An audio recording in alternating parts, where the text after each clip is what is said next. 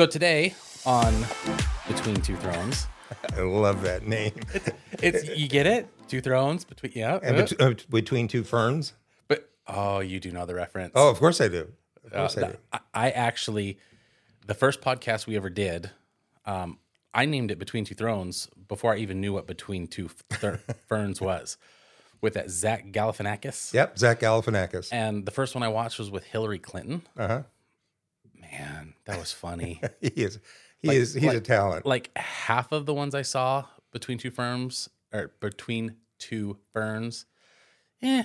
didn't super gravitate to my, I guess, sense of humor. But the Hillary Clinton one was hilarious. Yeah. I mean, to have a Trump ad in the middle of, I mean, how these politicians agree to do this, I don't know, but it was hilarious. Well, I get a lot of FaceTime. Did you ever see the Barack Obama one? I did. Oh, that one was funny too. And Brock was on top of it. He was right there. He was right there. He didn't let him get away with too much. No. Even though we all know it's all scripted. Yeah. It was still really good. It was really, it felt very spontaneous. So, but Between Two Thrones. Here we are. We have Paul Klimke. That's me. Mortgage banker. Yep. With BOK Financial Mortgage. Correct. You are officially a CMPS. What does that stand for? Certified Mortgage Planning Specialist.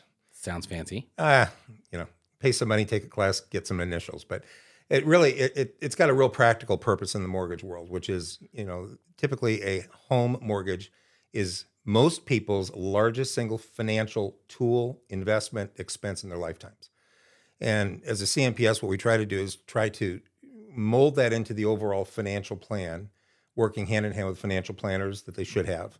And think of it more as a tool rather than just an expense, and have that help them build personal wealth for the family. Nice. Yeah. And you are also a guitarist? Sort of, yeah. So that's guitar and bass? Guitar, a little bit of bass, and I play the tuba. Tuba's my main instrument, actually. Tubas are huge, dude. Yeah, they are. Like, you actually own a tuba? I actually own a tuba. Not like rented from a music store. You No. own a tuba. No, you want to hear that story real fast? Yeah. Tell me about the tuba. So, well, let me talk a little about music in general, because music has had a huge influence on my life in many ways. So, I'm a Midwest kid, born in Minneapolis. Parents were from the same stupid little, well, I better not say Montello, Wisconsin is stupid, but it's a small town, still a small town. They actually went to the same high school, but didn't know each other because my dad was 2 years ahead of my mom, even though they're the same age, which is another long story. They met up at the University of Madison after World War II. My dad started at University of Wisconsin-Madison, went off to war in the Navy, came back, was finishing up, happened to bump into Arlene Sommerfeld on a street corner, and as they say, the rest is history. So I happened to be born, we were living in Minneapolis, moved out to California in 1960, actually. And then I ended up here through job change, which we'll get into a little bit later. But music was always a big part of my life. I always started out as a clarinet player. When I got into 7th grade, I wanted to be a drummer, and my band instructor said, "You're not going to do that. You're going to be a tuba player." And I became a tuba player. So, and all along the way, I started playing guitar, formed little garage bands as in junior high and high school, and still play somewhat to this day, mostly to recordings in my own den, but don't get out there very much. I have played tuba. I played all the way through high school. I taught tuba in college for a while. And then I didn't play for 20 years, didn't even pick up a horn, didn't do anything. We went to Disneyland one day, and we were sitting in the New Orleans Square, and there was a jazz quartet there, and there was a guy playing tuba for the bass. And at that point, I said, I got to have a tuba. And so I went out, found a tuba, started taking lessons, took lessons for a couple of years to kind of get the old chops back, and played in some brass quintets. I played in some pit bands for local community orchestra or community musical productions.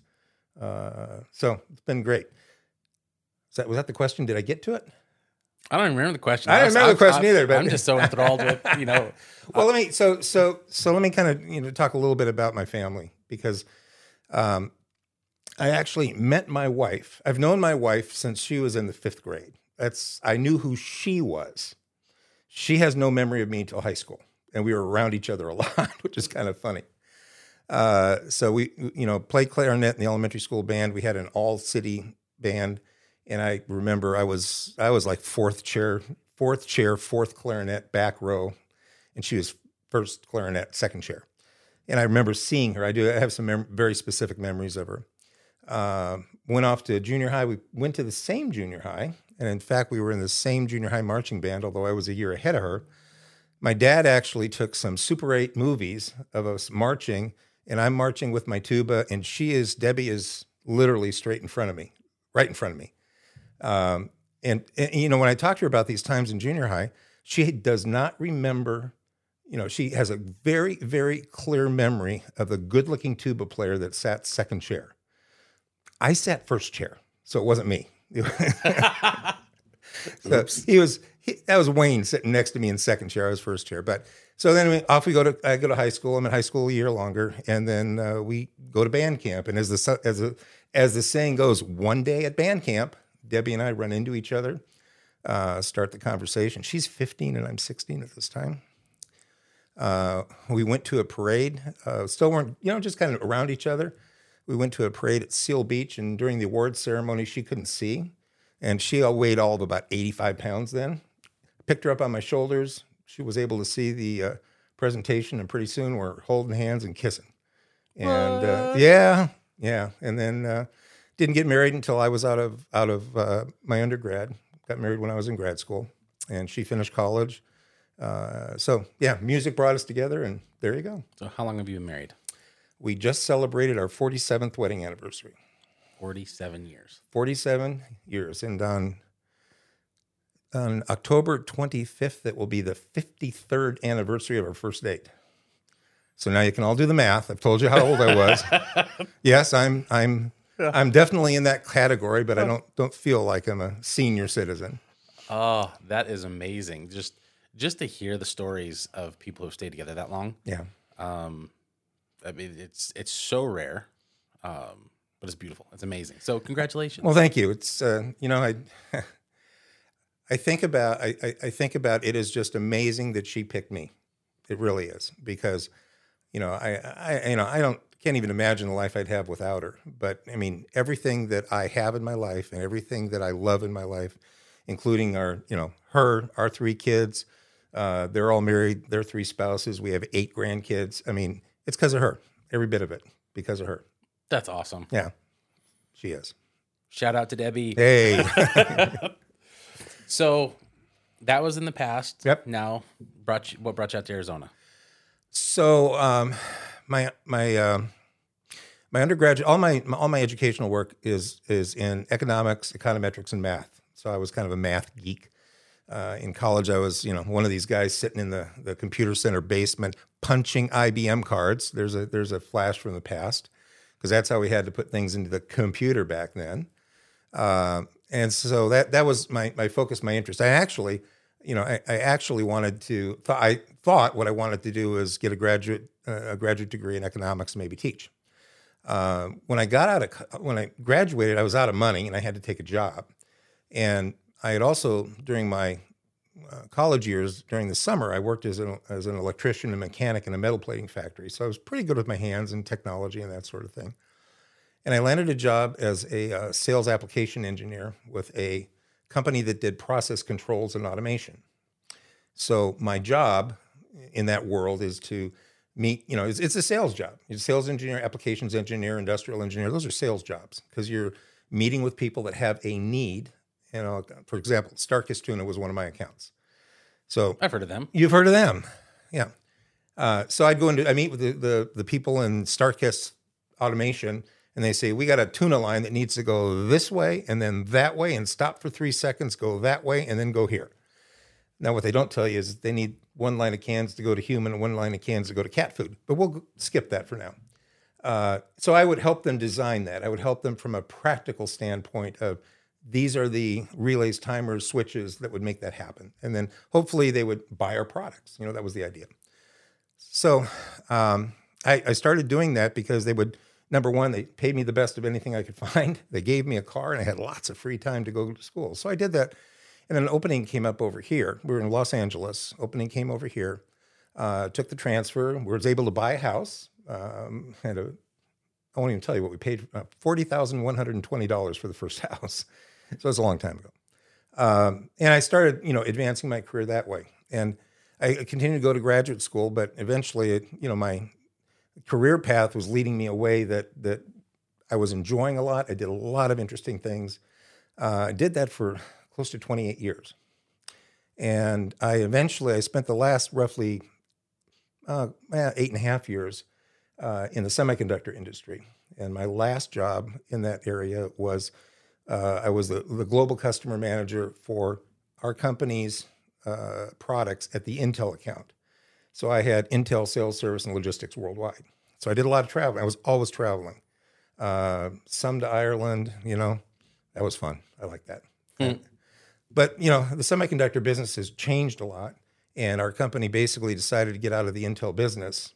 And they said I could continue on in my role, but I'd have to either live in Asia, or I'd have to spend 2 weeks a month in Asia, or they'll give me a year's pay and I'll go away.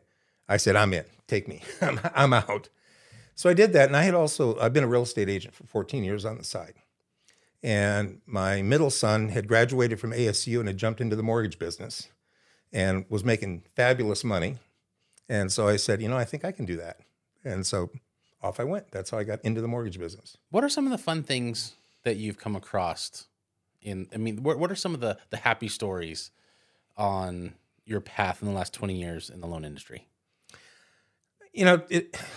I make the comparison between engineering and mortgage, because when you're dealing with engineering, you're dealing with basically numbers, problems, and people.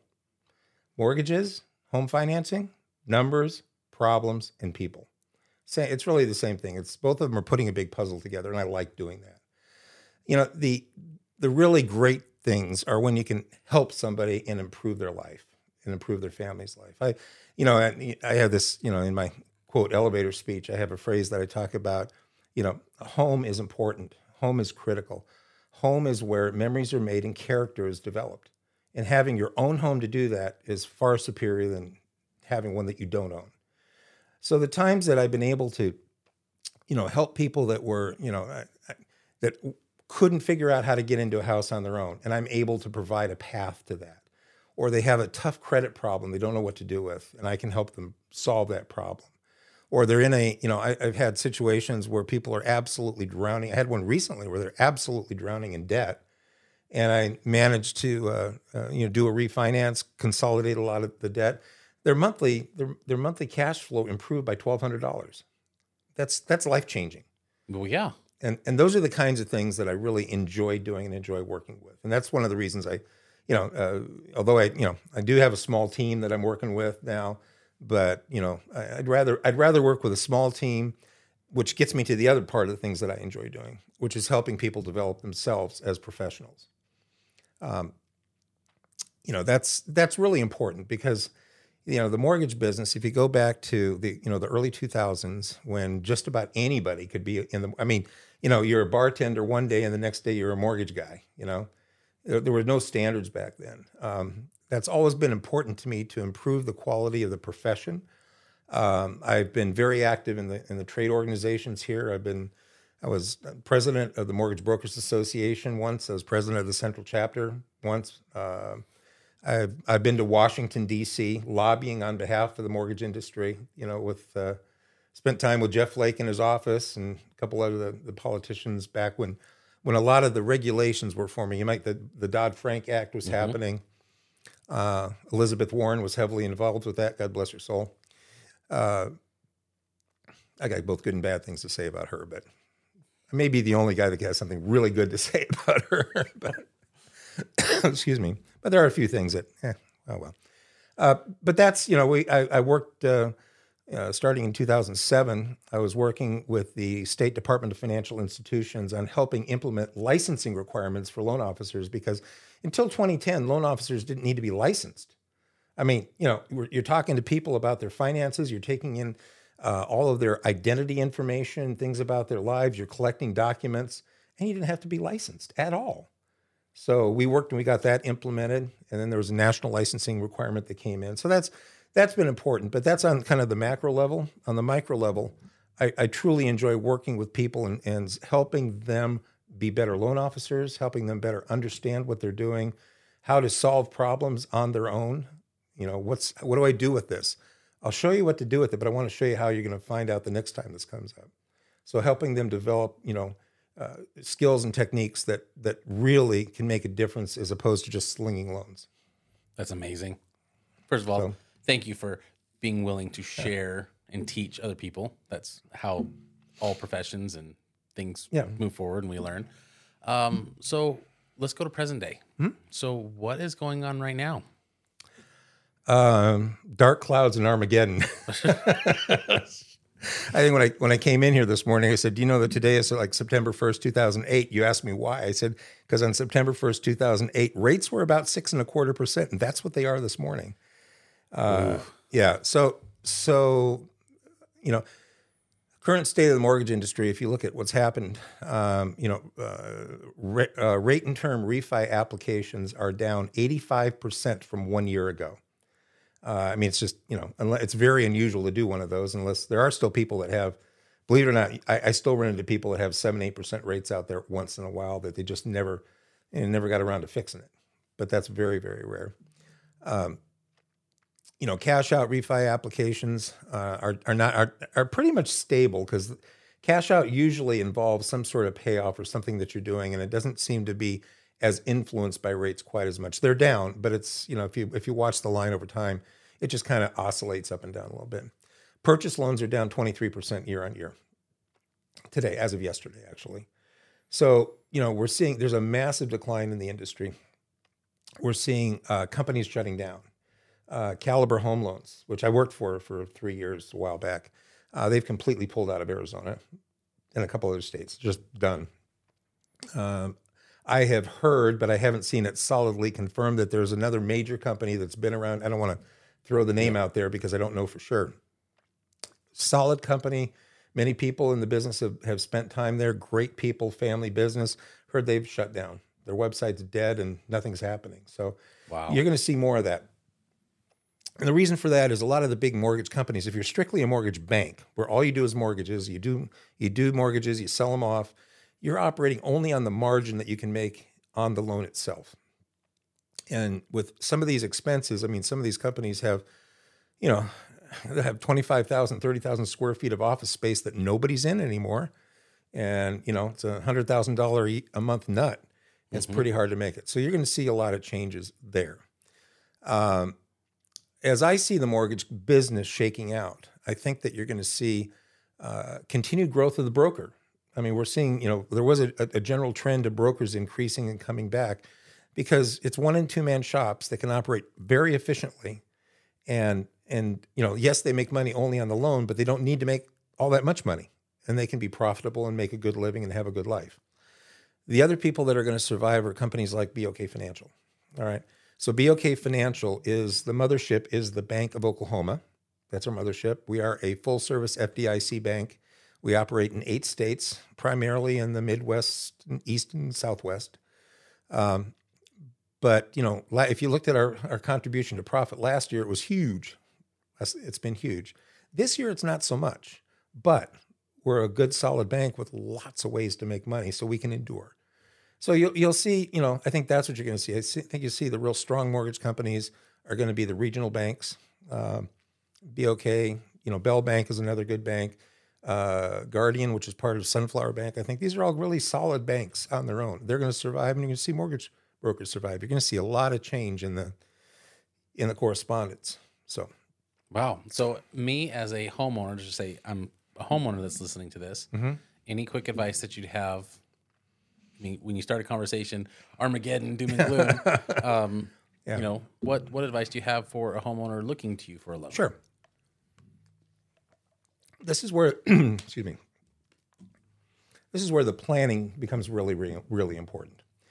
So let's talk about purchase. Let's kind of go through a couple of different scenarios, different opportunities. Purchase loans. The purchase business in the Valley and many places, not just here, has been changed because we had such low rates for such a long time. I mean, 6 months ago or beginning of the year, rates were just in the threes, and now we're 6.25. That's massive. But they were so low for so long that it changed what the affordability was for people. They could afford more expensive houses. So when you can afford more expensive houses, what happens over time naturally is houses get bid up because people can afford it. That's why, year on year, 2020 to 2021, the median house price of a home in Maricopa County went up about from like 380 to 460 in 1 year. But what happens when rates go up? They're not as affordable. Now people can't afford the houses. So, I think I'm going to skew the numbers a little bit, but in about a year ago, roughly 63% of the families could afford a single family 3 to 4 bedroom house, 2,000 square feet. Now that number is about 23% of the families in Maricopa County can do that. So that changes the business. That changes who can afford what and what they can do. The thing is, you have to compare. The good news, if it's good, is rents have been going up too. So the comparison should always be, what does it cost me to rent? What does it cost me to buy? If I can afford to buy, I should buy. Now that may mean smaller homes, maybe not as much amenities, maybe not the same neighborhood you thought you could live in. But if you're doing it's never a bad time to buy your first house. Well, of course, maybe unless it was 2007, but I digress. Well, and it still wasn't a bad time even in 2007. Yeah. You just had to live there right. until 2016 is about when all the prices came back. Yeah. But it still wasn't a bad time to buy. No. You just had to hold it for a longer time, 6 to 8 years. So that, and again, it's, work with the mortgage professional that can help you talk about what can you afford, how can you afford it. There are still programs out there, for low and moderate income families to get into homes where you can get what are now called mortgage credit certificates, where you can get a credit towards your payment on a monthly basis. That's out there. There is some down payment assistance out there still, not as much as there was. But it's important to work with a professional that knows what they're doing, that can get you into the right product. So that's, be careful with that. The other thing I would say is, if you're in a home right now, and there's lots of people in homes with, 2.5%, 3.5% mortgages. If you need cash, the way to do that is with a home equity loan. There are lots of companies out there that do home equity loans. We do them. And actually, we have a really great product. We have a couple of different products that are very unique. I'm probably the only guy in the Valley that will do a home equity loan for somebody with a 635 FICO score. Usually you got to be at 700 to get an equity line. I can do them. And we can help, design a custom loan for you. I can tease, I actually have a 100% LTV program, but it's like this wide, it's for very small situation. I never sold one because I can't find anybody that fits, but I got one. So yay me. But that's really, you got to be thinking long term. You got to think about, okay, so what do I need right now? If I need $100,000, heck, if you need $40,000 cash, don't even think about doing a cash out refinance unless you have to for some reason. There are situations, I'm working on one right now that's a divorce situation. The only way for the one spouse to cash the other out of the house is to do a cash out refinance mortgage.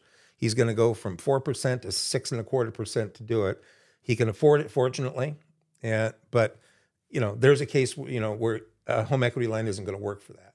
But for anything else, a home equity line is the way to go, because then you can look at your blended rate, and that's where you take you look at the amount that you owe, the rate it's at for both loans, compare them together, and figure out what's your blended rate. So if you have $400,000 at 3, and you need $100,000, and you're going to pay maybe 6.5 for it on an equity line, your blended rate is maybe 4, which is still pretty good. Which is awesome. Yeah. So be careful. So. Got it. Well, Paul, are we out of time already? We are almost there. Wow. So I've got one more super critical question to ask you. Did you open for Van Halen? Well, yes, in a way. It's one of those stories that I can tell, and depending upon how much information you want, and kind of like the old Paul Harvey rest of the story, Yes, in a sense, but let me take you back long ago and far away. As I mentioned, I played in numerous, makeup, makeup garage bands, that sort of thing. We actually had a name of Paul and the Persuaders. You like that? How about that? I like it. Very 60s. But yes, if you consider that my little stupid group that we could play about 3 or 4 songs. We played at a teen center one night, the same night, no money, nothing, just you got to play. And the same night that another group coming along named Mammoth was playing there. And Mammoth later became Van Halen. So, but I actually have a deeper connection to them too, which is their bass player is a guy named Mike Anthony. His real name is Mike Sibileski. He and I played in the same band together. That's a fact. Yeah, we did. Same band. The Arcadia, California High School Marching Band. So, yeah. So is this where I ask for your autograph? No, don't bother. It's not worth anything. Unless I put it on a check, and then who knows if it's good. There we go. Well, Paul, thank you for joining us. Well, thank you for this chance. I appreciate it. If someone would like to get in touch with you, Sure. What is the best way to do that? Call me. That's the best way. You can, of course, Google me for, Paul Klimke, Klimke, at BOK Financial. You can find me online pretty easily. I do have a Facebook page, BOK Financial, Paul Klimke, or BOK Financial Arizona. You'll find me on Facebook. My phone number has been the same number I've had for like forever. Verizon says usually when I call in, they go, "You've had your number longer than most people have been alive," But it's 602-402-1801. Again, 602-402-1801. Give me a call. And how's the traffic? KPXQ radio time is 7:28. That was pretty good. Yeah, not bad. I have to retire now. You've got a better voice. So, well, thank you for joining us. I appreciate it very much, Thank you Tony. for informing us about the mortgage industry. And we'll talk to you soon. Anytime.